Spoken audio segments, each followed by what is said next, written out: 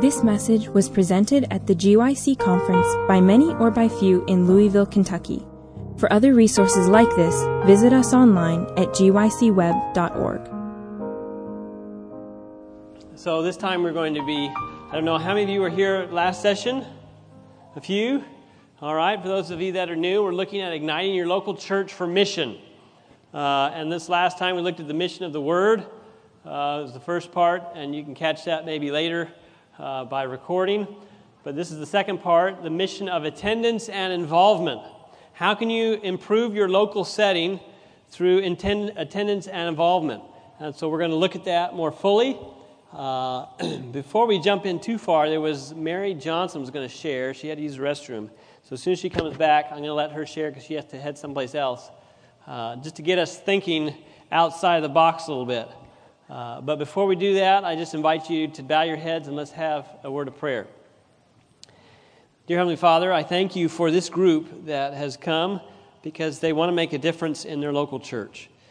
And so, Lord, we again recognize that in and of ourselves we can do nothing, but we can do all things through Christ who gives us strength. And so, Lord, we pray that you will empower us, that your Holy Spirit will inspire us, that you'll show us something that we can use that would be helpful for furthering the gospel for your glory. And so we pray to that end in Jesus' name. Amen. All right, Mary Johnson is here. She's going to talk a little bit. You know, life can become, is anybody here busy? Anybody here not busy? Do you ever feel like you're a rat on the wheel sometimes? Running. It's kind of like that country song. I don't really listen to country anymore, but it used to go, always running behind. I mean, that's how it feels in life. You're always running behind. You never can catch up.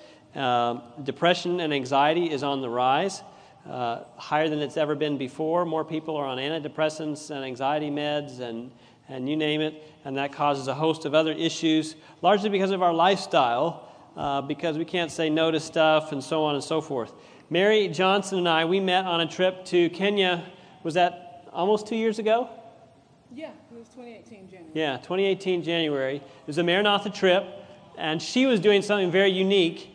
If you get the Maranatha magazine, maybe you read an article about her, but in case you did not, I wanted her to share, 5-7 minutes about your experience. Sure. Here's this microphone. Tell us about what you did. Well, like you said, my name is Mary Johnson, and I am a mission trip junkie. I love short-term mission trips. And I had been on several mission trips, and I had met people who were retired, and they had all the time in the world to go on as many mission trips as they wanted. And I thought, yes, this is my dream. This is what I want to do in 25 years when I can retire.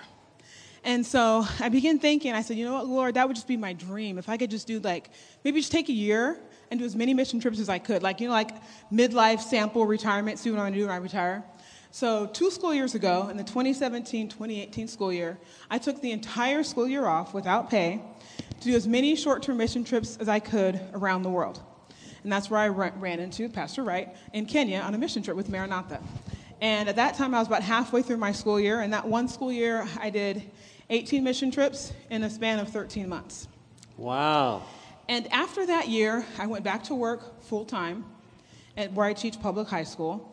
And it was a great way to witness because people ask me, well, what did you do during that year off?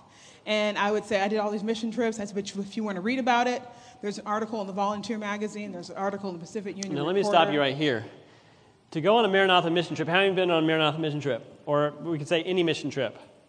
Are they typically free? No.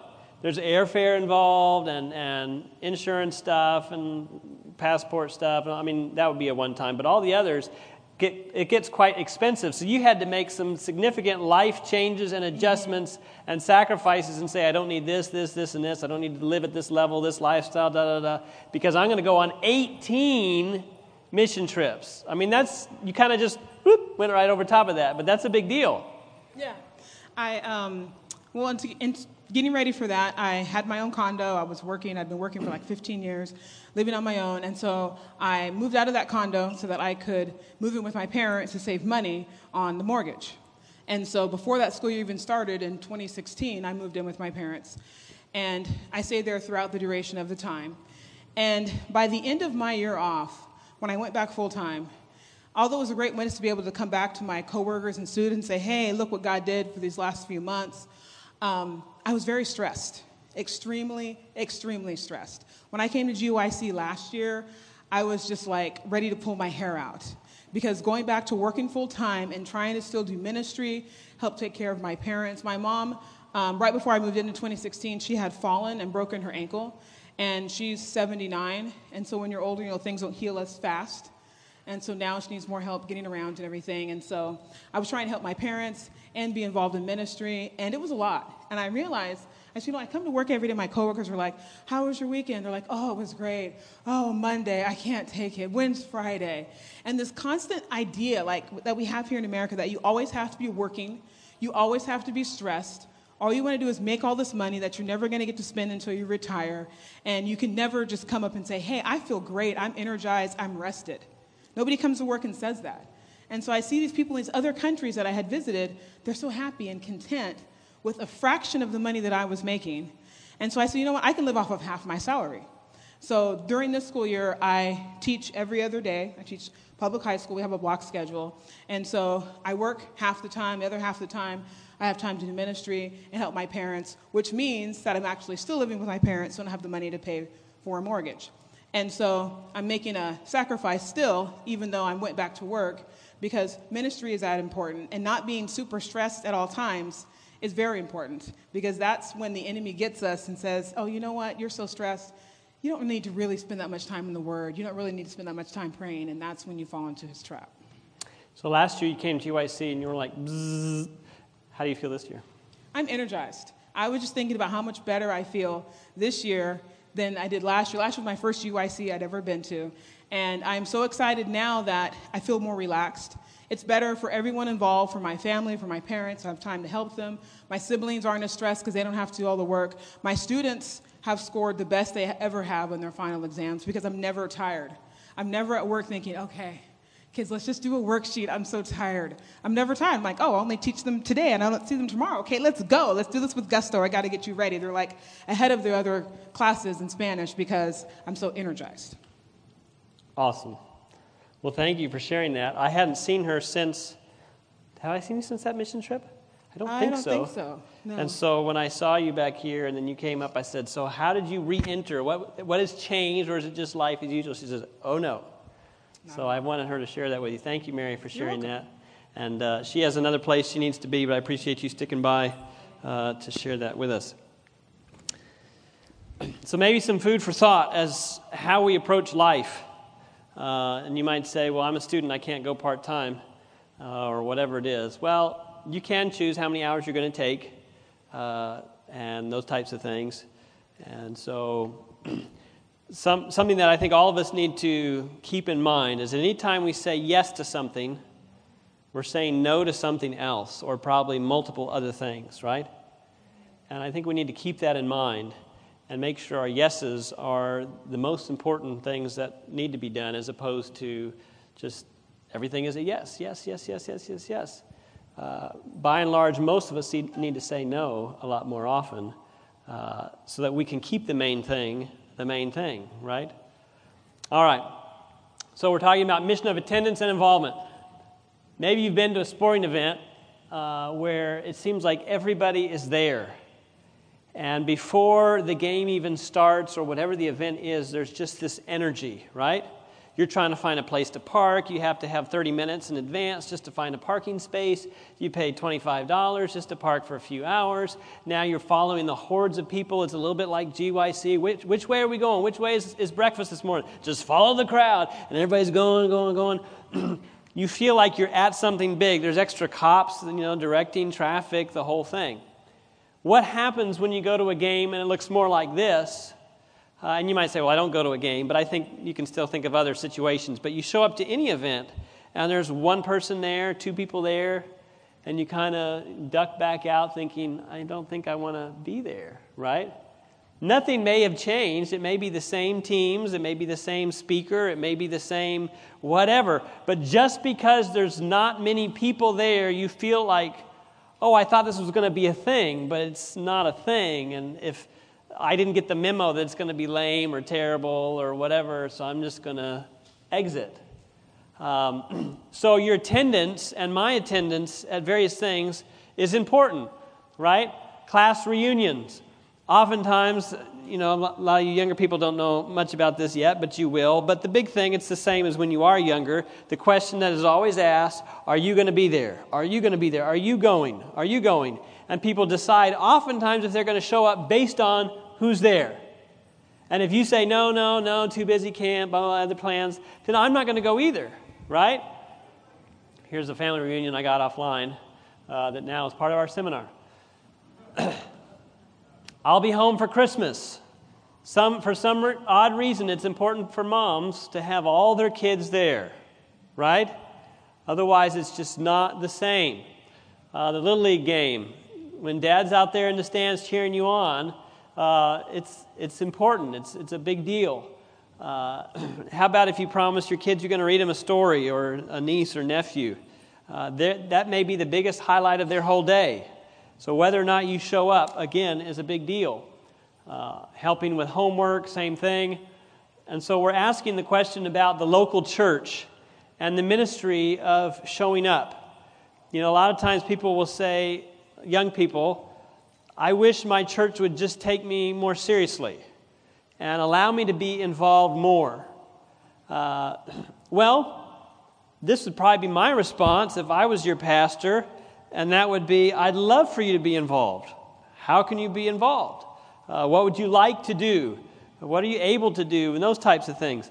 Typically, the challenge with involving young people is they are so busy with other things. And so maybe making some choices like Mary did to say, I'm going to say no to these things so I can say yes to these other things is a big part of that. Because the reality is you and I can't do everything, can we? We can only do a set amount of things. But let's say you're in a church where everybody is kind of old and disgruntled and unkind. I know we don't have a church like that in North America, but let's just pretend that there was one and you belong to it.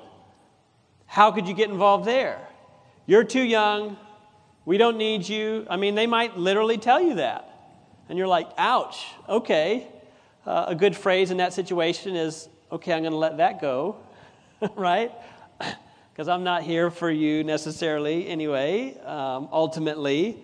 But what would happen as a young person if you just started showing up to stuff? And when I say showing up to stuff, I mean prayer meeting, when the church has a church business meeting, you have every right to be there and speak up as much as the head elder has a right to speak up. You have the same vote if you're a baptized member as the head elder does. And he gets up and pontificates and says this or that and gives a nod. Well, you can get up and say, and do it humbly. Don't go up there and say, you're wrong, and blah, blah, blah, and make a big speech and embarrass anybody. But you can say, as I'm sitting here listening to this information, I just have some questions and reservations of my own that this isn't, have we asked this question? Have we thought about this? And blah, blah, blah, blah. You have every right and ability to do that. Same with the church board meeting. You can go and attend any church board meeting that you want to in the local church. But before we jump into that too much, let's get a biblical foundation here. Exodus 28-11, we know is the fourth commandment. Remember the Sabbath day to keep it holy. 6 days you shall labor and do all your work, but the seventh day is the Sabbath of the Lord your God. In it you shall do no work. You, nor your son, nor your daughter, nor your manservant, nor your maidservant, nor your cattle, nor your strangers within your gates. For in 6 days the Lord made the heavens, the earth, the sea, and all that is in them, and rested the seventh day. Therefore the Lord blessed the Sabbath day and hallowed it. Longest commandment, fourth commandment. Where in that commandment did it say I had to go to church? Did you read it? It talks about keeping it holy. It talks about not working. How I need to remember the Sabbath. But it doesn't say that, you need to be at Sabbath school at 9:30. You need to stay for church at 11. You need to stay for potluck. And then you need to stay after that for the afternoon program. And, it doesn't say any of those things. It's in Leviticus 23:3. It says, 6 days shall work be done, but the seventh day is a Sabbath of solemn rest, a holy convocation. Now, what is a holy convocation? Well, convocation is a large formal assembly of people, or the action of calling people together for a large formal assembly. So we have other places where it talks about they did, in fact, assemble, or quotes, go to church, if you will, on the Sabbath day. And we have other examples of them coming together. Certainly there's many in Acts and so on.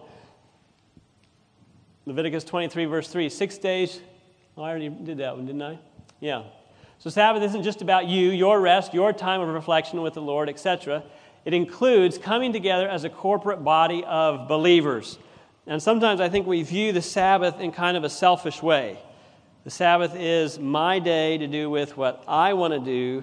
I don't want to be involved with this, that, and the other. I just want to sleep, right? Or I just want to go out in nature. Or I just want to, recreate. And I think in large part, sometimes we lose the bigger picture of what Sabbath was intended to be. And it's not bad to get out for a hike and all those things. I'm not saying that. It's not bad to take a nap necessarily on Sabbath either. But it's bigger than just me and my wants and my desires. And the same with going to church.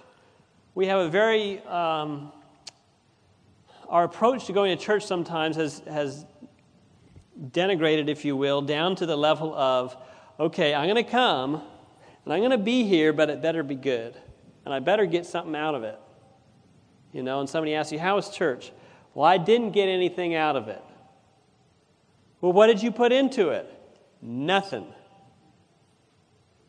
You just, and so we're just like these consumers when it comes to church, when really church is more, we're gathered together, we assemble together, and we're trying to build each other up. That's ultimately the picture of especially in the book of Acts, that we see the believers coming together and breaking bread and fellowship and coming together in those ways. There's more than me just coming in, sitting down, because I can, and I have members, and some it's legitimate, and others I wish they'd come to church, but they'll turn on 3ABN or Loma Linda Broadcasting or whatever, and they'll get their sermon that way. And that's a good ministry, and it has its place. There are times when you're in the hospital, or you're sick, or you don't have a ride to church, or any number of things, I suppose, that might legitimately keep you, and that's a good thing, and I've tuned into those things at times as well. But if that is my sole connection to the church is through this TV connection, it's very limited, isn't it? I can get spiritually fed, and let's face it, you can find better speakers that way than coming to hear me at my church. They're there.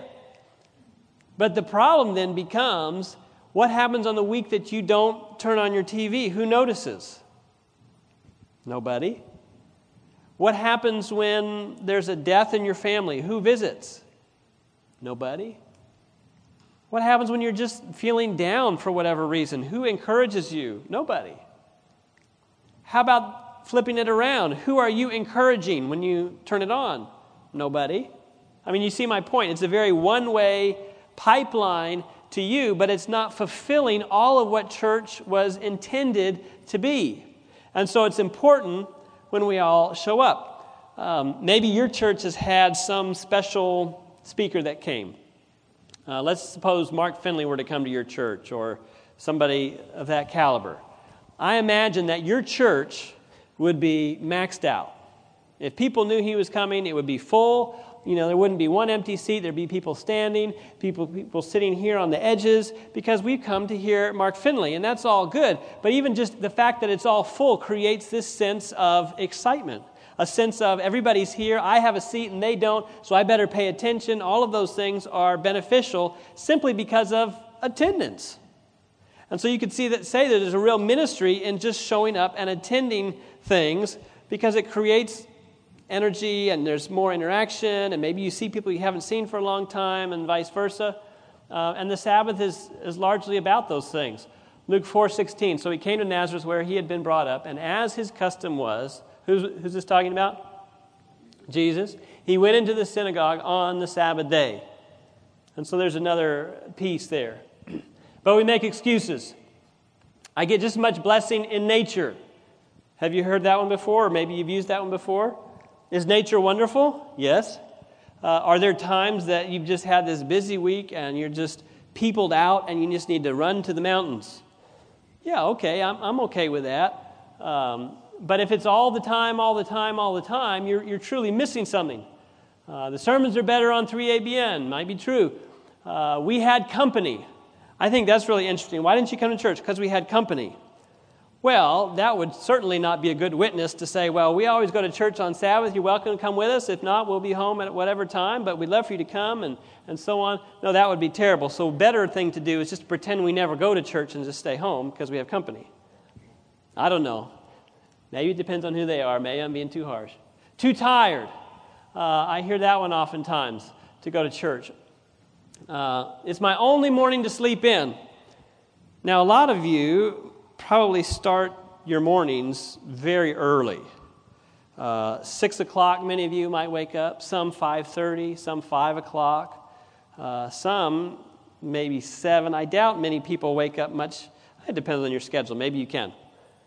But this idea of too early, it's interesting to me that people can show up to work by and large at 8 o'clock, some at 7:30. My wife has to be at her job by like 7:15, which means she has to leave the house, about 6:30 she has to leave the house. She has to get up really early. So if she has to leave the house for work at 6:30, and then to make it to church, she has to leave the house at 9:15, is there a few extra hours in there? In fact, I had a family came out to me the other day. They said, somehow the alarm didn't go off, and we just slept in, and we woke up, and it was like 9:15. We said, hurry, we got to go to church. And when they were telling me this, it was like 9:30. And I was like, wow, this is impressive. You all got ready, and you were here in like 15 minutes. And they're like, yes, we found out that we can get a lot more sleep and still be here. Anyway, is that a good excuse? We're on vacation. That's interesting, too. We're on vacation, so we're also on vacation from spiritual things. Well, I don't know where the churches are. Now, come on. Does anybody here have a device in your pocket that you could just type in this peculiar word called Adventist near me, right? Or whatever it is, and they all pop up, and you see there's 3 or 4 in the area. Well, I don't know if it's going to be according to my like and preference and so on. It may not be, but go anyway. And, try to be kind and tolerant or whatever. But you might be in a place where, man, they do this a little different or they do that different. That's a good idea or this is a good idea. And you could pick up things. We could do that at my local church, right? So instead of, we're on vacation. Great, I'm glad you're on vacation. Go to church. All right, I'll be done.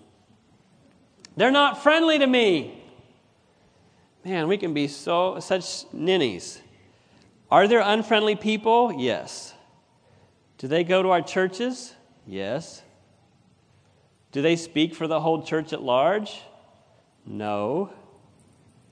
Are there unfriendly people at Walmart and Target? Yes. Do you still go there? Yes. Well, nobody talked to me. Did you talk to anybody? Well, no, I was the visitor. So? Why can't you be a friendly visitor? Hey, so good to be with you all today. This is such a nice church. I just love what you've done here, and the music was so inspiring. Man, I just wish I could be part of this community and part of this church. You're a visitor. Stop talking. That doesn't happen. So nobody talks to you. Then maybe it's good for you to think, okay, well, what about in my local church? Do I tend, human nature is such that we congregate with people that are like us, that we know, that are our friends, and so potluck or whatever, hey, can you sit? Okay, let's all sit over here. We'll fill this table, and here's some visitors over here. It's just, that's too bad. There's only a couple people. Hey, glad you're here. Okay. Were you perhaps just doing what you didn't like at the other place when you were not being friendly? Hey, we're so glad you're here. Where are you from? Oh, you're on vacation. Wonderful. Did you see this and that? Oh, that's so great. Well, you're more than welcome to stay for potluck. In fact, we'd love for you to sit at our table. Why are you doing that? Because now I've been on the other end and I've seen how easy it is to not be nice and friendly. Or what it feels like, I should say. And it's not that hard to be friendly. I just have to put on my glasses to look for that. But I've never known of anybody that goes to church and they're so mean that they die. They literally kill you. I've never heard it happening in my life. So just, buck up a little bit. Pull up your big boy pants and go to church. Okay, in Leviticus 23, there were other occasions besides the Sabbath worship service they were expected to attend. things like, and these are all in Leviticus 23, Passover, Feast of First Fruits, Feast of Weeks, Feast of Trumpets, the Day of Atonement, Feast of Tabernacles. And you might say, but we're not ancient Israel. And you would be correct. We are not. You might say the Old Testament sacrifice pointed forward to Jesus' sacrifice, and the veil was torn from top to bottom, so we don't have to do all those things anymore, and that's true. I don't have a Feast of Trumpets ceremony in my church. And so you could say, since the feasts of ancient Israel are no longer required of believers, it might be easy to assume that the only holy convocation we have to concern ourselves with is the Sabbath morning worship service. And so that's why, by and large, most people only show up Sabbath morning. And when do they show up? Well, Sabbath school's kind of lame. It's not really my thing. It's my only morning to sleep in. So I'll wake up, I'll have a late breakfast, and then I'll come to church. But even, the preliminaries, I don't care so much about that. I just want to hear the sermon. And so even if you pay attention in your worship service, it fills up as it gets closer and closer and closer and closer to the sermon. People hear the sermon, and they don't even want to wait for the closing hymn or even the closing prayer. They want to be the first one out the back door and go home. And that's all that's required of me. That's what oftentimes people think. And you come to that same church that might have, 500, 600, 700 people on Sabbath morning. Maybe in your context it might be 80 or 100. I don't know. But then you go to prayer meeting, and who's there? Little old lady that's always there. The guy that always unlocks the church. One other person that just kind of grunts things, and you don't even know what, they're not legible. And the pastor. Now, if you're new to the area and you show up, and there's this group, and everything's just kind of doldrum and whatever, are you likely to come back? Probably not. But if you come and it's full, and it's vibrant, and there's good singing, and there's good fellowship, are you likely to come back? I mean, even if the program is identical, if you have 2 people in the church, or if you have a full church, does it feel the same? It doesn't. It feels entirely different. The other thing is that how often do you see a young person engaged in prayer meeting or some of these, quotes, extra things? Largely you don't. And I think the biggest way as a young person to gain credibility in the local church isn't hard, it's just showing up. Reading the bulletin and finding out when things are happening and saying, I'm going to make that a priority. Oh, well, that means I'm not going to be able. That's true. I'll have to say no to this. Yeah, that's true too. And maybe you could attend it for a while and notice, I think it'd be a little better if we did it like this. And after you've been coming for a few weeks, they might start begging and pleading with you. Will you help us lead out in this part or make this better or whatever? Will you do the soundboard for us? Will you do whatever for us? And you'll have opportunity to improve it. I better keep rolling. I want to tell a story of somebody here. And they continue steadfastly in the apostles' doctrine and fellowship, in the breaking of bread, and in prayers. Does it sound like they're getting together just for an hour on Sabbath morning? No, it sounds like they're with each other a lot. And they're really connecting with one another a lot. Now, all who believed were together and had all things in common and sold their possessions and goods and divided them among all as anyone had need. I mean, that's a real connection. I mean, so many of our churches have become so impersonal because we just come for an hour or two and then we go home. In our church, we try and do evangelism once a year, and we'll do like a health emphasis leading up to it, and that will last for like 4 weeks, and then we'll take a little small break, but not very long, a couple weeks or so, and then we go into an evangelistic series, and at the end of that, we've had people coming, a group of about 100 people that will come for those 2 months, from February till, April or into March or something like that. And it's always astounding to me as the pastor, sometimes I'm a little bit tired of preaching, or my associate back here, he's doing it this time, so I'm glad I have an associate. But you can get a little tired and think, glad for this, 4 nights a week thing to be done for now. But invariably I hear people at the end say, I'm just really sad. What do you mean you're sad? Aren't you glad that we're almost done? We've done this thing, and we're done. And they say, I know, it's been a little bit intense, the schedule, but I'm going to miss seeing everybody.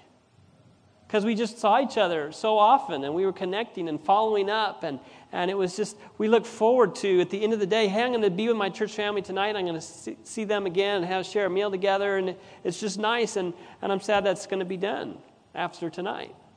And sometimes these are the volunteers that are actually doing all the cooking for these groups and all the rest.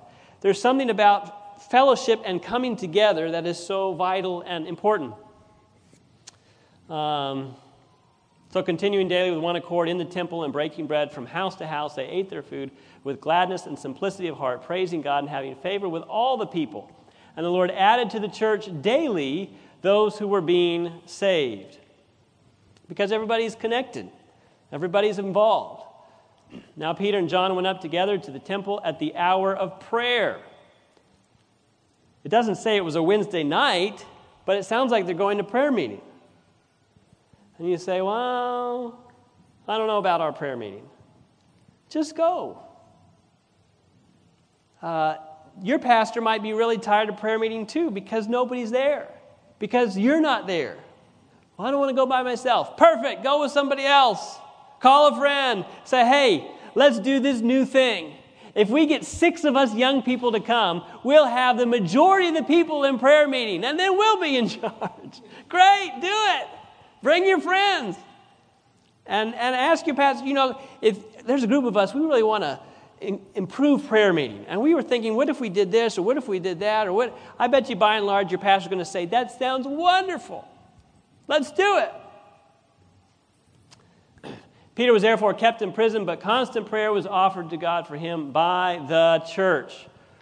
Again, another reference perhaps to some prayer meeting type service. He came to the household of Mary where many were gathered together praying.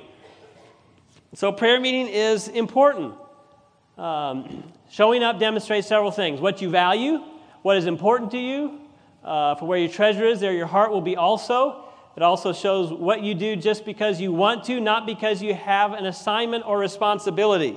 That's a little secret within ministry. If you want a lot of people to show up, give everybody a job or a task, and then they have to be there. Well, what if you just come because you want to come? That says something, right? We had an individual who decided to take on this thing of social ministry. And you might say, oh, that's a fluff ministry. It's really not a fluff ministry, because a social ministry is something you can invite people to. We'll talk about this in a couple sessions. It's a planting seed type of a thing. Yes, it bonds us together in fellowship, and that's equally important. But then you can say to your neighbors or whatever, hey, our church is doing this thing. It's no pressure. We're not preaching. We're not asking anybody to hold hands and pray. It's a fall festival is what this one thing was I'm thinking of. And so just come and have fun with us. And people in our community will show up to things like that won't come to church yet. They're not ready for that. So that's a legitimate ministry. Well, this person had some property, and they fixed up their property. They bush hogged, they mowed, they got the barn all cleaned out. They had animals, and even brought in a few extra animals for some rides. And you're getting the picture. They really went all out for this fall festival. And the weather was a little bit shoddy, which wasn't in their favor. But nobody showed up. There was 8 people. Tons of food and all this other stuff and arrangements. What does that say to that leader that went to all the work and all the trouble? What would your response be? At nominating committee time, we ask people, will you do this? No. Why? Because no one will show up. We can't get people to come out. There's a legitimate ministry in simply showing up. How good would GYC be if 4 people showed up? And you're one of the 4. Speakers are the same, seminars are the same, music is the same, food is the same, everything's the same, except it's you and 3 of your friends banging around in this huge big place. My hunch would be, regardless of what the sermons were, you'd leave here saying, that was a little lame. Right? I don't know if I'm going to come next year because that was weird. So attendance can be a greater indicator of involvement than work can be. Sometimes we think we need to do a lot of work and have an office and so on. But involvement is a big deal. Hebrews 10:25 says, not forsaking the assembly of ourselves together, as is the manner of some, but exhorting, that means encouraging one another. And so much the more as you see the day approaching. When do we encourage one another? Well, when we see them. Typically, that's not the only way, but it's talking about assembling ourselves together so that we can encourage, exhort, build up one another as we see the day of the Lord approaching. Do we feel like the Lord's coming soon? Do we need to then forsake gathering together? No, he's saying just the opposite. Don't forsake gathering together. Come together. And let us consider one another in order to stir up love and good works, not forsaking the assembling of ourselves together, says it again. So attendance, you could view, is encouragement ministry. Every time you show up to your Sabbath school class, many of you might come from a church where there's a youth Sabbath school or a young adult Sabbath school, and if you show up, you're the only person that might show up, or one of two or three. We have 4 kids, and sometimes if we go to a small church, just our 4 kids walking through the door, oh, we have kids for Sabbath school today. Oh, we actually had a class. We had like 8 people. We had 10 people. It was amazing. And it feels different, right? Do you like to sit in there in the youth Sabbath school with like just you and like the old person teaching, or, you kind of look in there and you're like, I think I have to go to the bathroom forever. Every ministry in some measure rises and falls based on attendance. So church socials, church business meeting, and we change names to try and get people to show up. Community outreach. If you, maybe I should just keep going. Men's ministry, women's ministry, what makes it good or bad? Oftentimes, yes, programming can make a difference, but who shows up can make a bigger difference oftentimes. Church work day. I showed a picture of this last session of a dilapidated church. I should have thrown that in here. But if you get a huge group together and say, hey, our church is looking a little bit tired. There's some simple things we could do. And you start listing them off. Well, we could put some paint on the walls. We could do this. We could do that. So for maybe $200, we could rake leaves. We could pull weeds, trim some bushes, do some of these simple things, pick up litter in the front ditch, whatever it is, to make the church look like it should, the house of God. And if you organize, if you have a big group show up, it can be very exciting to see, the before and after picture. Have you ever done something like that? Or if it's a community outreach, you just send on some lady who is, shut up inside and she can't come out and do all the things that she needs to, and you clean the gutters, there's a tree growing out of it, and you trim the bushes, you haul that away, and you cut the grass, and you blow everything off and rake up leaves and sticks and the whole thing. And you might even tell your group, we're going to be there for 2 hours, and then we're going to be done. And you have the before, and you have the after, and you have the group shot, and this is fun. If you have enough people there, it's fun. Now, if it's just Zach and I there slugging it out, and we get like 3 bushes cut, and the grass is still high, the tree's still growing out of the gutter, and everything is still a mess, and the after picture after 2 hours, we're like, right? It's not fun. The energy has been lost. One other quick freebie on WorkBees, though. Plan out exactly what you're going to do, who's the leader of each part of it, and then have sign-ups. Because sometimes I've had a church WorkBee, and everybody shows up, and there's not enough people to point to what and to give them what they need and get them started in the paint or the Windex or whatever it is. And they say, there's nothing for me to do, and they leave. So give them heads up on what they're doing, and then they'll know what to bring. I need to bring a rake, or I need to bring a paintbrush, or I need to bring stuff to clean windows. Have them sign up. You'll probably have a better result. School events. If you've ever been to a school event where there's nobody there, usually there's a lot of people there, though. Why? Because the kids are involved, and so their parents are there, their grandparents are going to be there. And does that make a difference in the school event? Yeah. Otherwise, it's just another practice. Sabbath school. Oh, I also do adult Sabbath school for Carolina Conference, so don't get me started on this one. I already mentioned prayer meeting. Young adults, we need your energy, enthusiasm, your expertise. We need you to just show up. I think this is a very interesting quote that I would encourage you to write down and mark up if you have a volume of the testimonies, or just put it in the leaflet of your Bible or something. Many students have made their studies the first-grade object and have neglected prayer and absented themselves from the Sabbath school and the prayer meeting. And from neglect of religious duties, they have returned to their homes backslidden, from God. That's a sad quote to me. But I see that all too often. You're in school, and I know what it's like to be in college, to be maxed out. I worked about 35 hours a week when I was in college. That makes for a very full schedule. And it can be very tempting to think, I'll reconnect with God after medical school, or after I get my degree, or after I get in the workforce, or whatever it is. Life doesn't really slow down. It just keeps rolling and racing along. And if we don't continue to put God first, I mean, you've heard stories, and I have too. We just are quick to dismiss them, I guess, when it's our own experience. But these people that are in medical school, in residency, hardly getting any sleep, but they're still going to honor that verse that says, "Seek ye last the kingdom of God."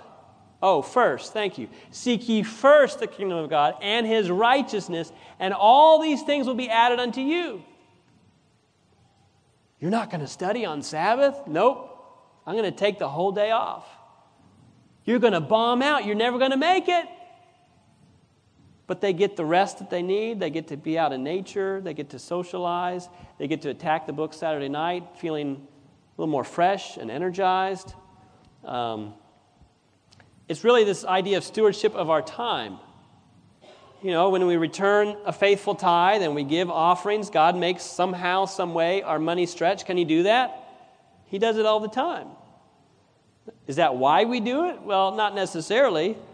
But God blesses us when we put him first. I've oftentimes challenged my church, see if God doesn't bless you and make what remains go further than before, or we'll give you a full refund.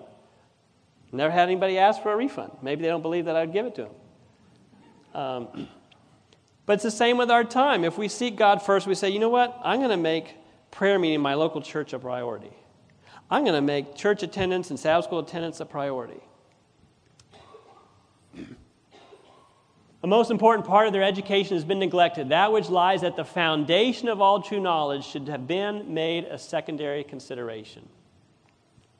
Should not have been made a secondary consideration. So the foundation there is time in the Word, time in devotion, going to church, being part of church activities and church life, because that's a priority.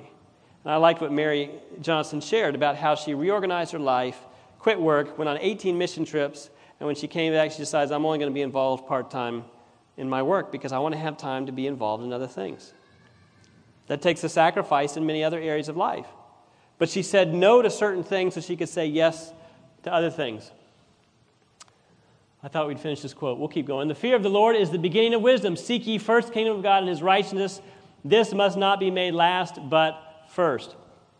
Have you heard of total member involvement? That's every member doing something for Jesus.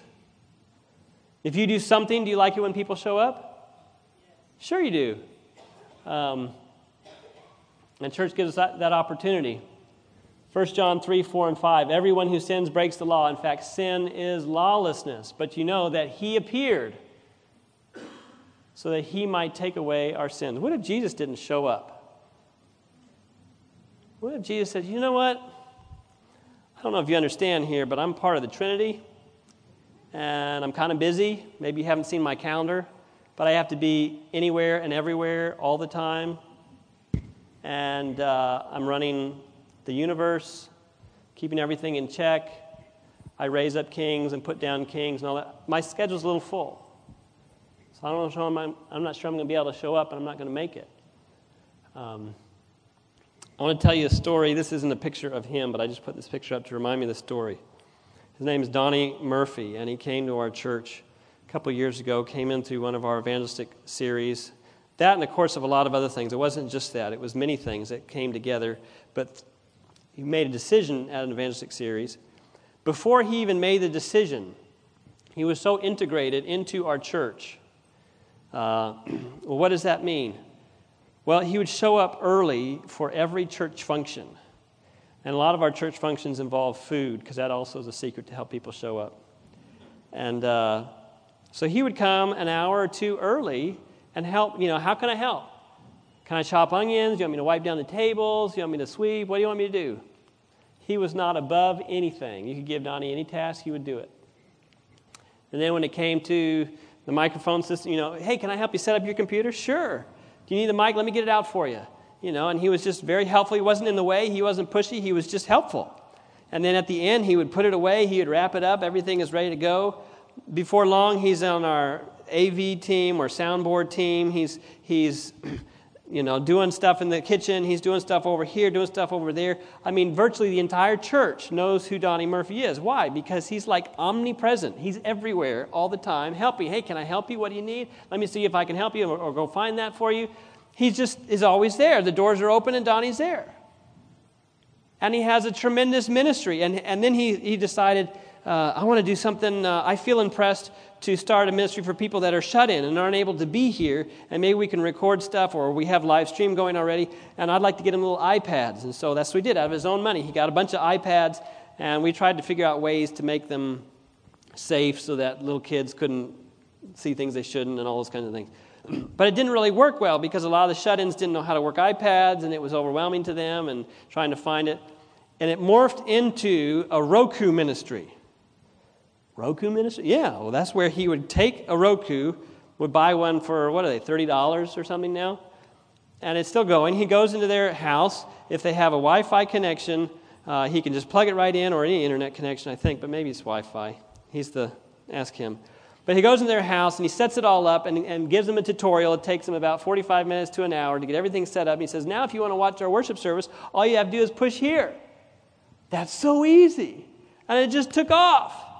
Now he's doing this BibleStudyOffer.com thing, and he's the one that uploads all of my sermons onto Audioverse and other places. He's working at the radio station, editing things. Have we given him a job on nominating committee yet? Maybe we have. We haven't had one to be able to do that. Anyway, my point is, he just decided to be involved, to show up, to be available, to be helpful. And everybody's like, man, Donnie's amazing. He's incredible. He's fantastic. Let's get Donnie to do it, and so on.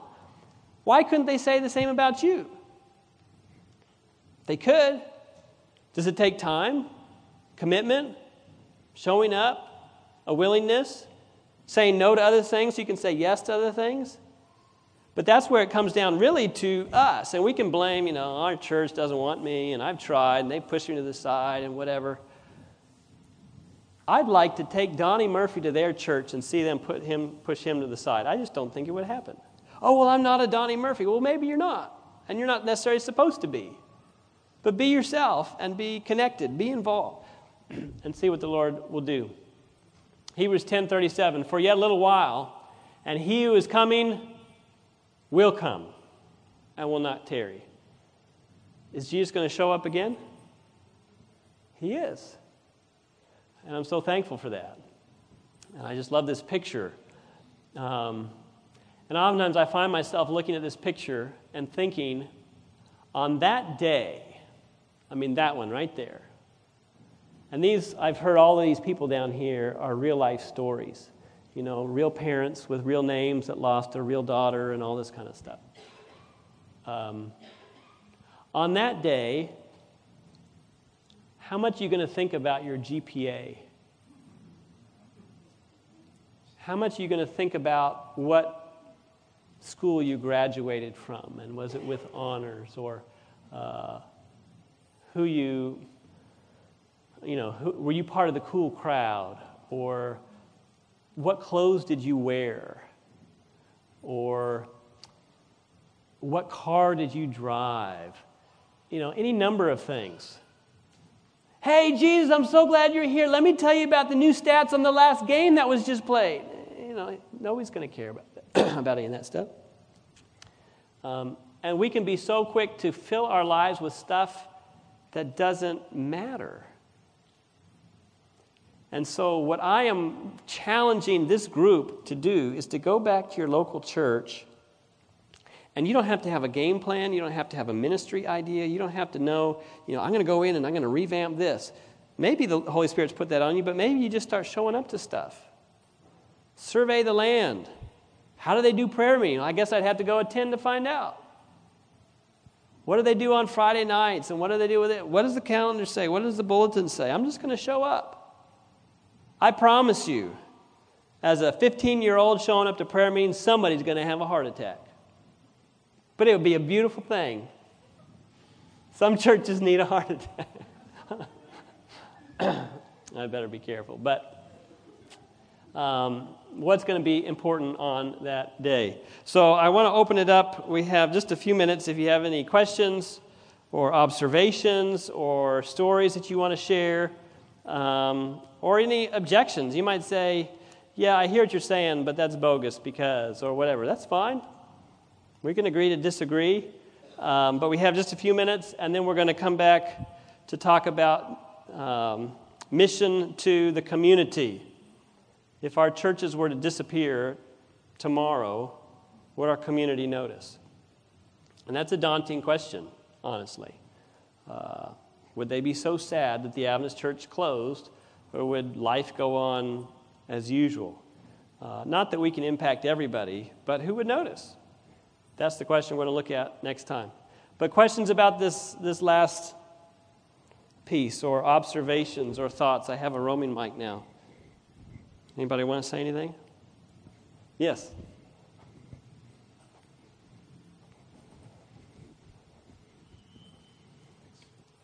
Yeah, it's a little bit outside of the scope of what you're talking about. I guess maybe looking at it the opposite way. What if you're a church that's struggling getting people to attend? Is that something you can answer? Like how to get a church that never shows up to anything to actually show up to something. I think some of that may be just trying to have some honest conversations about, it might have to be Saturday morning and say, so we had 3 people at prayer meeting, and so we're looking at some different options of how we could improve prayer meeting. I think the biggest improvement would be if y'all were there and if it was a time of fellowship, and maybe you could even talk about this at the church board level if you're on the church board. How could we make this more appealing? Because it's obviously not meeting people's needs.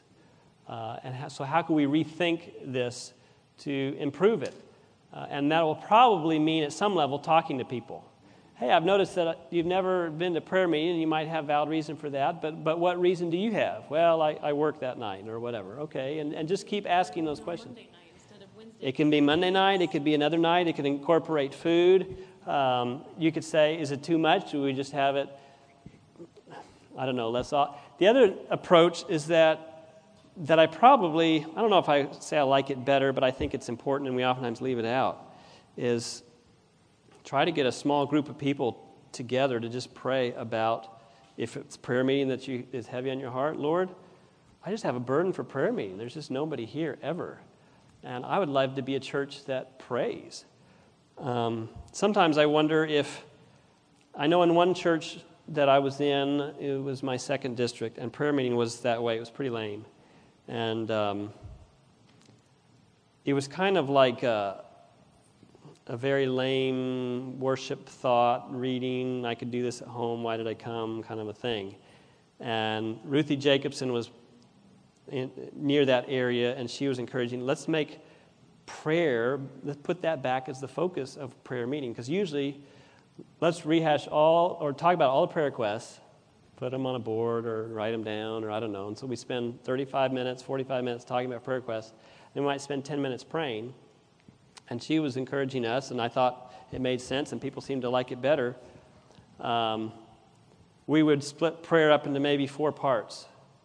And so this first part, we're just going to praise the Lord. And it's going to be kind of a popcorn prayer thing, and if it's a small group, that's pretty easy anyway. And so if you have a praise and something you want to thank the Lord for, of His goodness and His mercy, His grace, whatever it is, pray about that. And if there's a verse you want to pray back to God, pray about that. And a lot of times I would try and have verses that might go, sometimes I'd pick a book of Philippians, Ephesians, something in a chapter, and pick out how in just about all those chapters, there's a lot of these acronyms, praise, repent, ask, yield, and it spells pray or something like that. So you could just kind of go through something like that. Acts is another one. I'm trying to remember what all those stand for. Adoration, confession, what's Thanksgiving, and supplication or surrender, I've even heard. Anyway, and you kind of go through those one by one. And then we'd also try and incorporate more testimonies. if you're able to do that. But I think people just really appreciate, rather than hearing all the prayer requests and then repeating all the prayer requests, let's just pray about them one time and be done. Because you can basically inform people, if I'm praying, and in my prayer I say, and be with Dorothy, who was in that bad accident. That's maybe one you might want to share some details. But if you just say, continue to be with Dorothy, I visited her today, and I'm praying now, I'm not sharing. I visited her today, and she just seemed really discouraged and down. And I just pray that you encourage her in a powerful way. And we want to claim this verse on her behalf. And then I read that verse, and then I'm quiet, and somebody else can pick up and say, I also want to claim this verse on their behalf. And the whole thing can be very not super structured, but just allowing the Holy Spirit to lead in that process. And then when it's quiet in that section of the prayer that you're in, then I oftentimes would interject and say, okay, for this, I might read another passage or two, and then say, we're going to go into this next part of prayer, which is surrender, maybe to conclude. And so let's just pray prayers of surrender, that the Lord will help us to surrender our hearts to what His plan and will is. And so it never got huge, but it got to where we had maybe 35 people on some Wednesday nights. And everybody seemed to think it was very enjoyable. And I really enjoyed it myself. So, I don't know if that's a good answer or not, but... Thank you. Yeah. Yeah.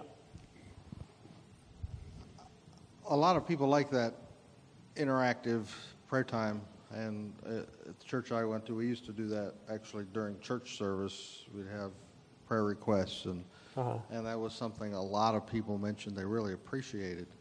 We ended up kind of coming up with rather control-oriented ways to manage that, because there's always hijackers. Right. How do you manage the hijackers? Because we never really came up with a good idea of how you manage the hijackers, and that can just really make it rough on Well, a and lot in a of people. smaller church, but it seems like it can get to a size, or depending if they're, like you're saying, hijackers, they always say the same thing, or you're always scared to death what they're going to say.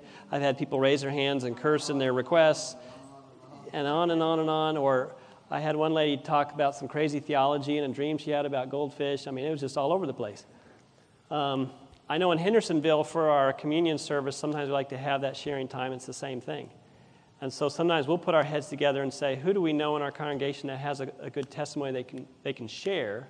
And then ask you in advance, William, will you share your experience that you had last week with the group? And you'll have about 5 minutes or so. So then you're kind of hand-picking, and you, of course, just don't hand-pick the hijackers.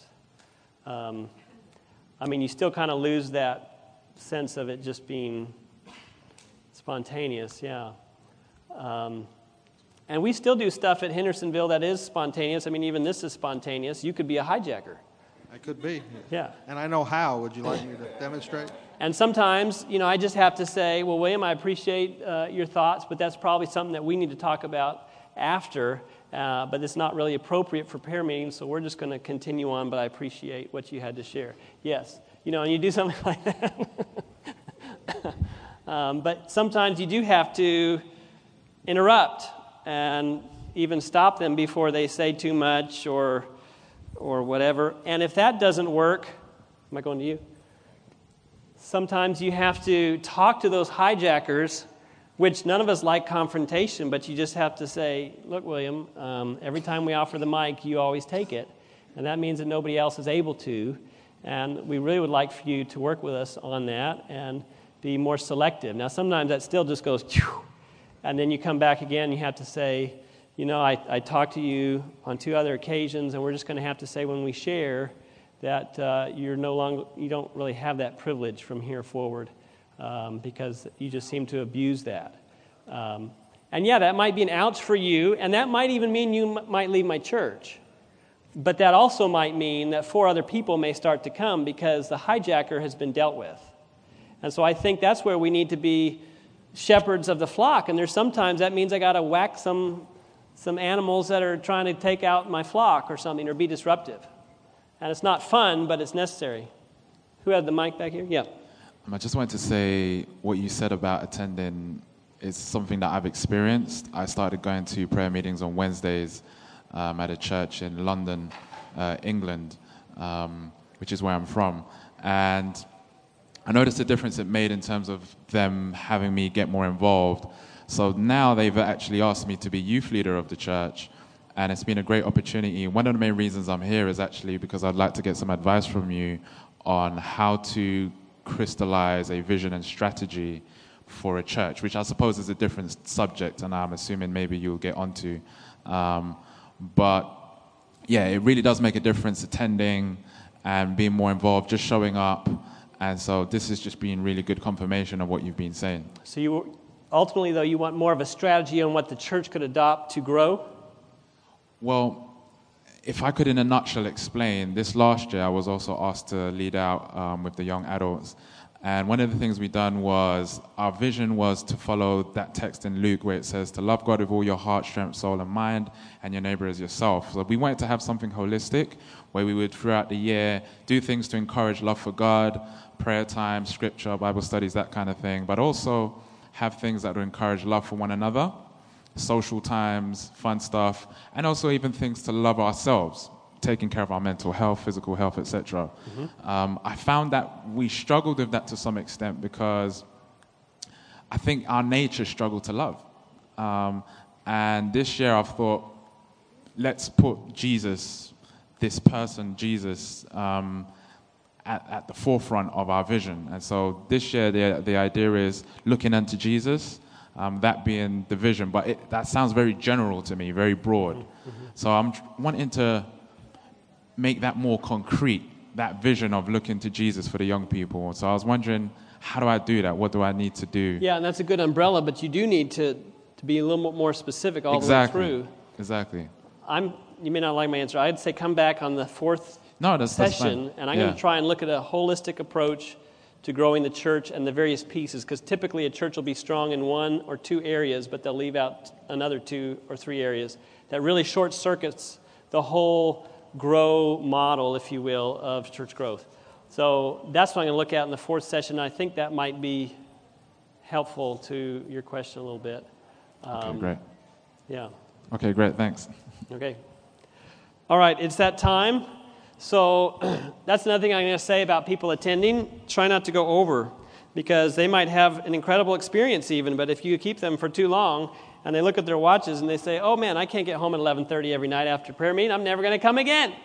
So try and be done on time. So we'll see you again. Well, if you choose this, you may choose somewhere else, and that's fine. There's a lot of great things out there. 12 o'clock to 12:45, and then lunch. Whatever you do, don't miss lunch at 1. So let's just bow our heads for a quick word of prayer, and then we'll reconvene here talking about how to do mission to the community. Dear Heavenly Father, Lord, I pray that you will help us to be balanced in all of this. Certainly attendance is important. And as we've been talking about church functions, I think really the big idea here, I don't want to guilt anybody for not attending everything the church is doing on any given time. None of us can do that. I can't do that as the pastor of a church. But to prioritize in life how we can be more plugged in, how we can be more involved, and through that very simple involvement and attendance, gain trust within the leadership and trust within the membership, and be given opportunities, and people will come to us asking as they observe us to serve various roles. And so that can be a very easy way that we can become involved for building up your church and improving your church, not just as a spectator, but as a change agent empowered by the Holy Spirit. So help us to that end, we pray, in Jesus' name. Amen. This message was recorded at the GYC conference by many or by few in Louisville, Kentucky. GYC, a supporting ministry of the Seventh-day Adventist Church, seeks to challenge and inspire young people to take a sacrificial initiative for Christ. To download other resources like this, visit us online at gycweb.org.